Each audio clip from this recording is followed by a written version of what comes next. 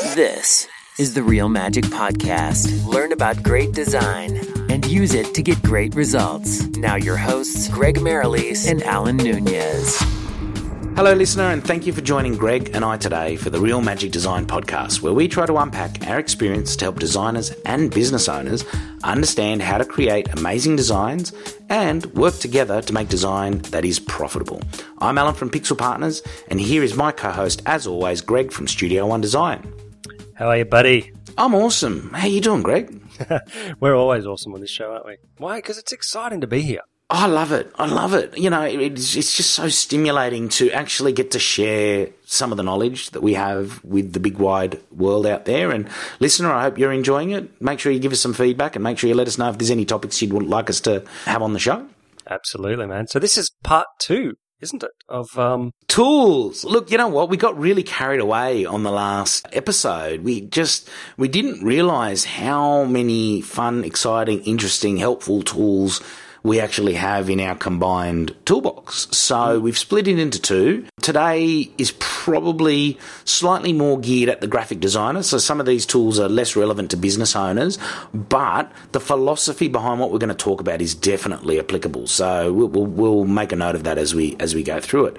Absolutely. But I'm sure some business owners will get some great tips from what we're about to share. Oh, absolutely. I mean, like, we're going to talk specifically about some software that is design related, but you can apply the same principles to any of the softwares. So, mate, what have you been up to this week? This week, concentrating on content creation, like blogging. Obviously, we do this podcast, which is, we're releasing roughly 1 per week. Trying to, crank up my content in the form of blogs as well. So I've got a content writer, actually. So, yeah, that's something that I'm concentrating on. And, yeah, hopefully, the purpose of it is so that we can attract more people through Google organic search. Okay, so for the business owners out there that are going, blow what?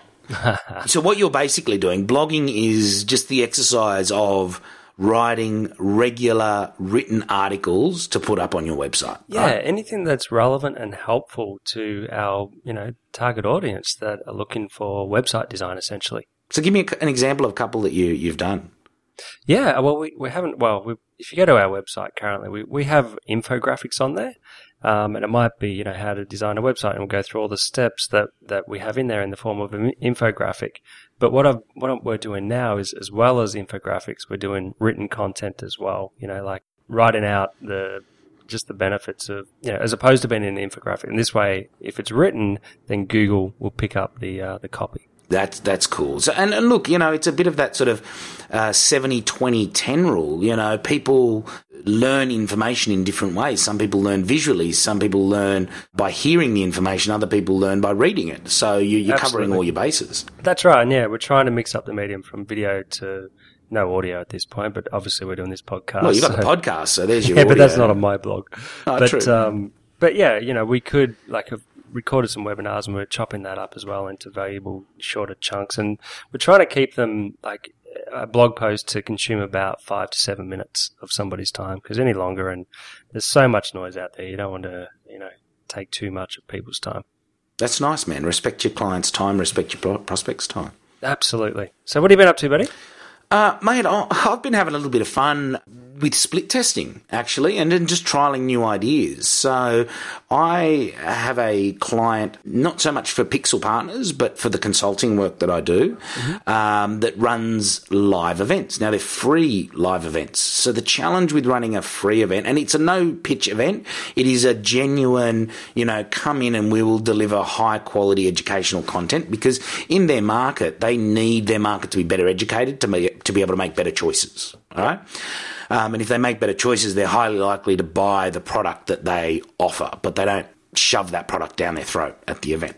And the challenge is always at a free event is getting people to actually show up. Heaps of people say, yes, I'll come, but because there's no financial commitment, you can get, look, other people may shoot me down for this statement, but if you can get 30 to 50% show up rate for a free event, you're doing well to pretty well. Yeah, 30% average. Yeah, so, and we've been getting 40-45% show up. That's excellent. But we changed one element. It was just the way we invited the people to the event. So rather than saying you are invited to XYZ event on this date, what we've actually done is we've said, as a member of this service, we have allocated your business 4 tickets. Ah, nice. Right? So it's a ticket allocation, and underneath it, it says you must confirm your allocation, otherwise we're going to give it to another business owner in your area. Clever. Right? Yeah. And then once look, with the invitations, once people took up the invitations, we would say, here's your formal invite to the event, right? So this time around, we've said, here's your ticket allocation. Once they verify their ticket allocation, we send them a ticket confirmation that they have to print and bring with them on the night. And it has had a huge impact. I mean, we literally got 30% more people to this last event, which was great. So it's just a case in point. Don't make any assumptions. Think about other industries. I mean, the reason we came up with that was because we were thinking about, well, how does Ticket Tech do it for a concert? Or how would you go through the process of getting tickets to a sports game? Mm-hmm. You go, you confirm your tickets and your seating, and then you get sent a ticket confirmation. So So you copied that. That's awesome, man. And it worked well? The event went well? Oh, the event was awesome. I mean, the guy who speaks is very, very knowledgeable, and he engages this market at a level that's very personal. So definitely good. Definitely cool, man. a hit. All right, so, good to hear. Look, let's get into our tools. Yeah, absolutely. What's your first one? Okay, I'm going to talk stock images. Mm-hmm. Right? And I know that we've spoken before about having custom images, but a good quality stock image library is a great source for inspiration. It's a good starting point for custom images. I mean, you don't have to just grab a stock image off a stock library and use it as is. You can grab 2, 3, 4, 5 stock images and bring them together to make something that is unique. Yeah. The problem is that from the business owner's side, most business owners just use Google image search. Right? And that is just wrong. It's a lot of it's not high res. I know you do websites, but it's nice to have the high res, because if they want to translate that into printed material, they have the option to. But also you don't have the rights to use Google Image. Well, interesting. Here's a great hack for you, right? And this is something that I learned recently, is if you go to images.google, let me just confirm that, images.google. The images tab up the top of Google, right? Yeah, that's right. Yeah. They actually have if you go into the advanced search, right, or you search for a term, let's say, I don't know, what's something that we're looking for? We're looking for call center girls, right? Not call girls, call center girls, right? Yeah. And you go into the search tools, you've actually got a drop-down tab for usage rights. Ah, I didn't know that. That's good. That's very cool. And I actually don't know if that's always been around or not, but there's one that says labelled for reuse. Yeah. Right? Or you've got labelled for reuse with modification, labelled for non-commercial reuse for modification, labelled for non-commercial reuse. So you can click labelled for reuse, then you can click the size and ask for larger than X size, and all of a sudden you've actually got images that you are allowed to use on your own website. Well, how about that? Fantastic. Yeah, we'll have to look into that one for sure. But still get a stock library, Yeah. One of the good ones, Fotolia, iStock, Shutterstock, Getty. Yeah, Getty Image, any of those really big high quality. A lot of business owners balk when they see the cost of these to buy the images, or coordinate with your designer. Like, designers are definitely going to have a subscription somewhere. Yeah, we offer our clients, if they want extra images, just let us know. Have a look on the service we use and send us some links. And because we get like 25 a day, if we've got some spare, we'll give it to the clients for free.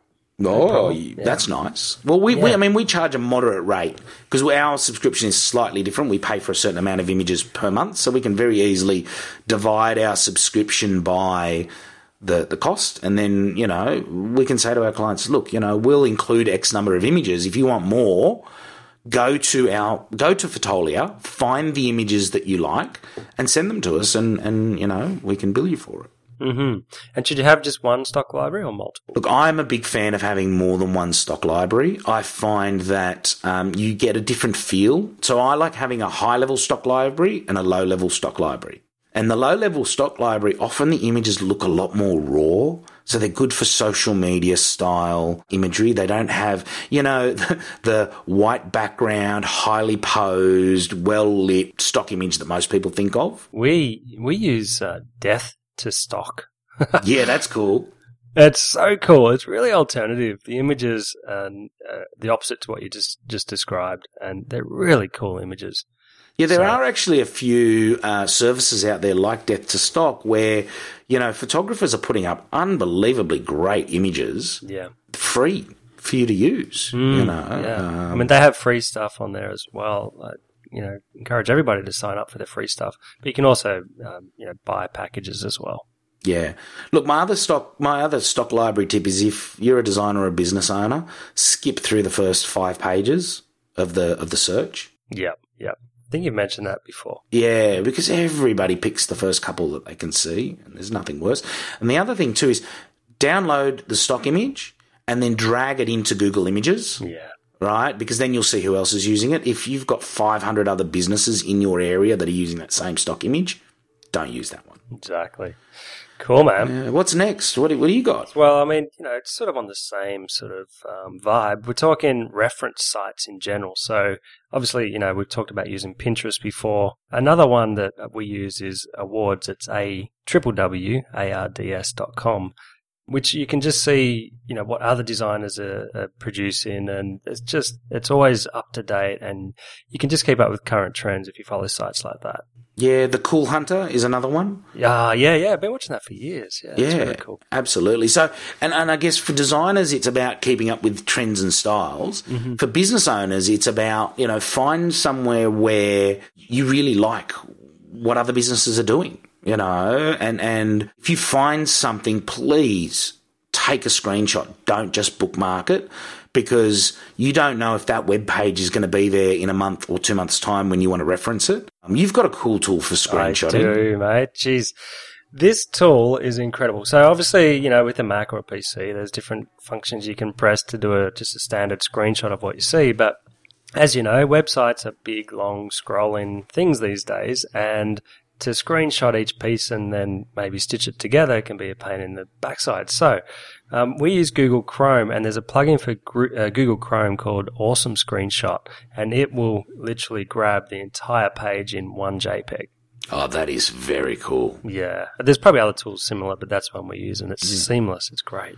Well, you know what? Google Chrome is actually a good tool in itself. Now that you mention it, because it does have all those plugins, it's a great browser. Some people might contradict me on that one, but I think it works well. It integrates well with Gmail. I find there are a lot of apps that tie into other bits of software that I use. So it's a very flexible tool. So business owners, if you're still on the default Internet Explorer that your computer came with, definitely download Google Chrome. Exactly. Yeah, but for PC or Mac, it's a much faster browser too. Yeah, definitely. Cool. What do you got? Look, for ideas, for concept work, right? It's an app called Paper by 53 on the iPad, right? And it emulates writing, right? But the cool thing about it is it's very realistic and it's very smooth. So, often drawing apps on the iPad are very jaggy when you're using your finger.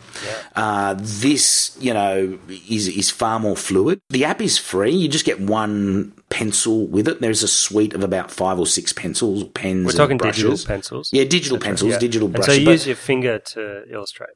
Yes. I mean, you can use a stylus. We often use a stylus, but it allows you to just sketch ideas. And the pencil acts like a pencil. The paintbrush acts like a paintbrush. Pressure sensitive? Pressure and speed sensitive, more so. So how fast you move the brush across the screen emulates if you did that on a piece of paper. But, it's really cool. All our design team have to sketch a concept before they go onto the computer, right? Mm-hmm. Now, a lot of them don't use the iPad. They just use traditional paper and pencils and texters. Yep. My point is, if you're a designer, it's a really, if you're on the fly, it's a very cool way just to sketch up a bunch of ideas. It's a very nice, intuitive app. You can have multiple notebooks. You can email JPEGs of those to yourself or to your client. But even if you're a business owner, think about sketching out ideas before the designer starts. And your ideas, from a design point of view, may be completely wrong, right? But by doing a brain dump, you at least get those core elements that you have in your mind over to the designer, and you can align your expectations, and your designer may come back and go, look, that's not going to work, but I can see where you're going and I can do it better. Yeah. Awesome, man. Yeah. But just make it a rough sketch. Yeah, exactly. Don't polish it. Yeah. Just a really, really rough sketch, a wireframe as such. Yeah. Nice one. Cool. All right, so I want to dig into the Adobe suite, the Creative Suite, because it obviously keeps getting updated automatically if you've got CC. And if you don't have CC, you should upgrade because I think we mentioned that in the last episode. The difference is incredible and it's well worth it. But look, and it's probably better value for money too. But I think also too, and correct, I may be wrong, but when they originally launched CC, they made a commitment that if you were on subscription, you would actually get access to tools that you couldn't get on the standard version. Probably. Yeah. Well, I mean, the example at the time was Adobe Illustrator, CS6 or whatever it was at the time. You couldn't package Illustrator file, right? But on the CC suite, you can. Right, yeah. So that's a pretty handy thing. Yeah, fantastic. And look, it's the way you use the tools as well. You can use a tool, somebody that's probably got a year experience wouldn't use it anywhere nearly the same as somebody that's got 10 years experience. And, so we're just going to talk about a few shortcuts to help some of the designers if you don't already know these things. For instance, if you're doing some repeatable action over and over again, you can set up an action that will, you can basically press record on this action, do all the moves that you're going to do, and then stop recording. And then every time you want to do that set of action again, you just run a batch on say, a whole folder of files, and it'll run through that series of actions. Yeah, absolutely, like watermarking images. Yeah, exactly. That's how we use it. Yeah, for sure. Yeah, or just resizing. Watermarking, resizing, changing color space, that's a common one, CMYK images that you need to use online for RGB or vice versa. Yeah, exactly. Definitely. And shortcuts, go in, learn the shortcuts you use all the time, like the keyboard shortcuts you use all the time, and you can actually build your own shortcuts. You can indeed, yeah. So we encourage that. And we have a set of shortcuts that, that I set up for my personal use, but now I've encouraged our designers to use the same set of shortcuts. That way it's easier if we're given instructions to, for people to understand and do things the quickest way possible. But then at the same time, they might have their own shortcuts, and that's totally cool as well. But we've got a set if they want them. Definitely. And business owners, we're talking about the Adobe suite and Photoshop and Illustrator and InDesign, but this applies to so many applications. A lot of people don't like doing certain types of work, and it's not because they don't know how to do it, but they have this fear of the mouse, clicking around the screen, finding where things are. Learn the most common shortcuts. Absolutely. Blows me away how many people still go file, edit, copy. Yeah, I know. Yeah. Control or Command C will do the same thing, and it's so much quicker. Yeah, or some people right click, which is a little bit quicker than going to the top navigation menu. But yeah, just Command C or Control C for a PC. Yeah. So, and there's heaps of those kind of shortcuts. Exactly. Yeah. Look, I think too with the Adobe suite is get your workspace set up right and actually save it. Please save it, because I've had times where I've had my workspace set up, Adobe's done an update, and it goes back to the default workspaces, and it's frustrating because then I've got to get all my palettes where I want them again and set it up the way I like it. And sometimes it can crash, and then you'll be back to square one. So we do that as well. It's really handy. What about default new file settings? Yeah, absolutely. We do that. Yeah. Yeah. Well, so do you set up some presets? Is that? Yeah. So one for web, one for if it's a business card or a flyer. We have a few that we use commonly. Yeah, but did you know that you can actually? I don't know about Illustrator and Photoshop, but I know that in InDesign you can actually set up things like the page view, the color space. The bleed settings, the spreads as a default starting point. You can do some of that in Illustrator for sure. Yeah, so for example, in InDesign, by default, spreads are turned on. Yeah. Right? Now, we do multi-page booklet, but it's more common that we do single page. And it drives me insane when my designers set up a single page with spreads turned on. Right? And I know it's not that big a deal, but You just don't need spreads turned on in that application. So you can actually, what you do is you do something like you set the file up and then close it, and then the next time you open, it'll continue to do that. Hey, do you use one monitor or two? I do both. At my desk I use two, but generally I work a lot on the laptop. So. Yeah, okay. I was going to say that, to be productive, you need a big monitor or you need two, in my opinion. I think even with a big monitor you need two. You think so? Yeah, because it's nice to have other things available on that second monitor. Mm-hmm. And then just focus on what you're working on. It's just narrowing your focus on the main screen. Yeah, you can't just press Command-Tab. Yeah, you could. Look, I tell you the other thing too is with two monitors, how do you have them configured? Here's an interesting one. Well, I don't actually. I only have one, but I know a lot of designers, especially developers that have two. But what about you? How do you configure them? Well, this is the thing. I used to have them side by side so that they had my perception, they had the same value. Yep. Now I have a single monitor in front of me and I have my secondary monitor to the right and slightly off on an angle, so I can rotate to use it, but my focus is on the main monitor. Uh-huh. Yep. So, excellent. Yeah, I was going to say, back to the Adobe Suite, what else you got? Because we've got a few for this. Yeah, excellent. So do you use any plugins for Illustrator or Photoshop, etc.? So there's one, obviously in Photoshop, you've got, just standard tools like hue saturation and levels and color balance, etc. But they don't do that in Illustrator, right? Look, in Illustrator, we have some plugins, and I think a lot of them are related to our packaging work, so developing, die lines and things like that. Yeah, sure. Good plugins used well are great, but I think I've also seen people load in really crappy plugins that just, they break. And that's frustrating. When you update, they break, and then you become reliant on that plugin. I'd prefer to build a good series of shortcuts or actions that can continue to work. Yeah, well, we use Phantasm, and we've been using that for years, and that is absolutely gold, in my opinion. I can't design in Illustrator without it. What does it do? It does hue saturation, levels, invert, shift to color, duotone, desaturation, curves, brightness, contrast, all those type of things that you can do easily in Photoshop. So does the plugin connect to Photoshop to essentially do like an edit with? No, you do it all in Illustrator. Oh, that's cool. What was that called? Phantasm, Phantasm. Nice. That's a cool one. It's a really, really good one, man. Can't live without that. All right. Bridge. What's that? Build a bridge and get over it. No. Bridge is an unbelievably underutilized tool. The reason I said what's that is because most of my designers don't use it. Oh, really? Seriously.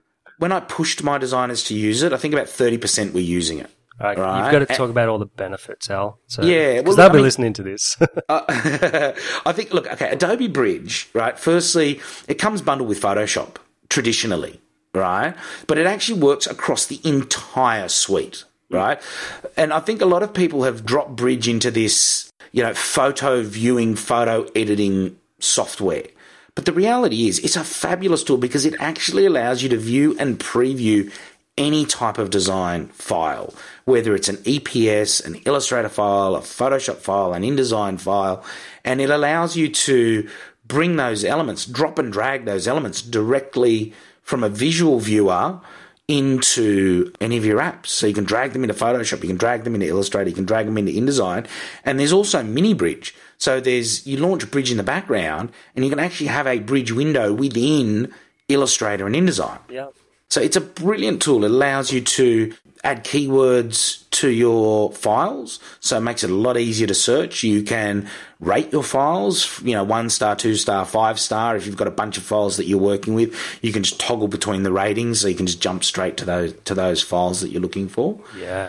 It's just an awesome visual interface that works well across all the Adobe suite. Oh, it's amazing. And, one thing it won't preview, and I don't blame it, are Windows Word files and things like that.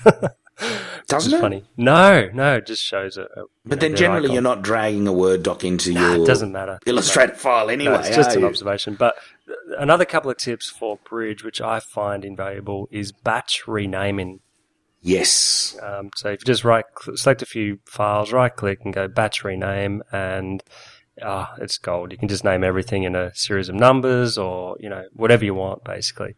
Which is actually pretty good for SEO as well. If you're using them in the images in a web application. I was going to say, yeah. Yeah, definitely. You know, you don't want to be using DSC_1234. That's right, yeah. So you can put whatever you need as far as SEO in a whole batch of files before you upload them to the site. And you can also get, all the metadata information, add metadata information from Bridge really easily as well, which is where we add that info.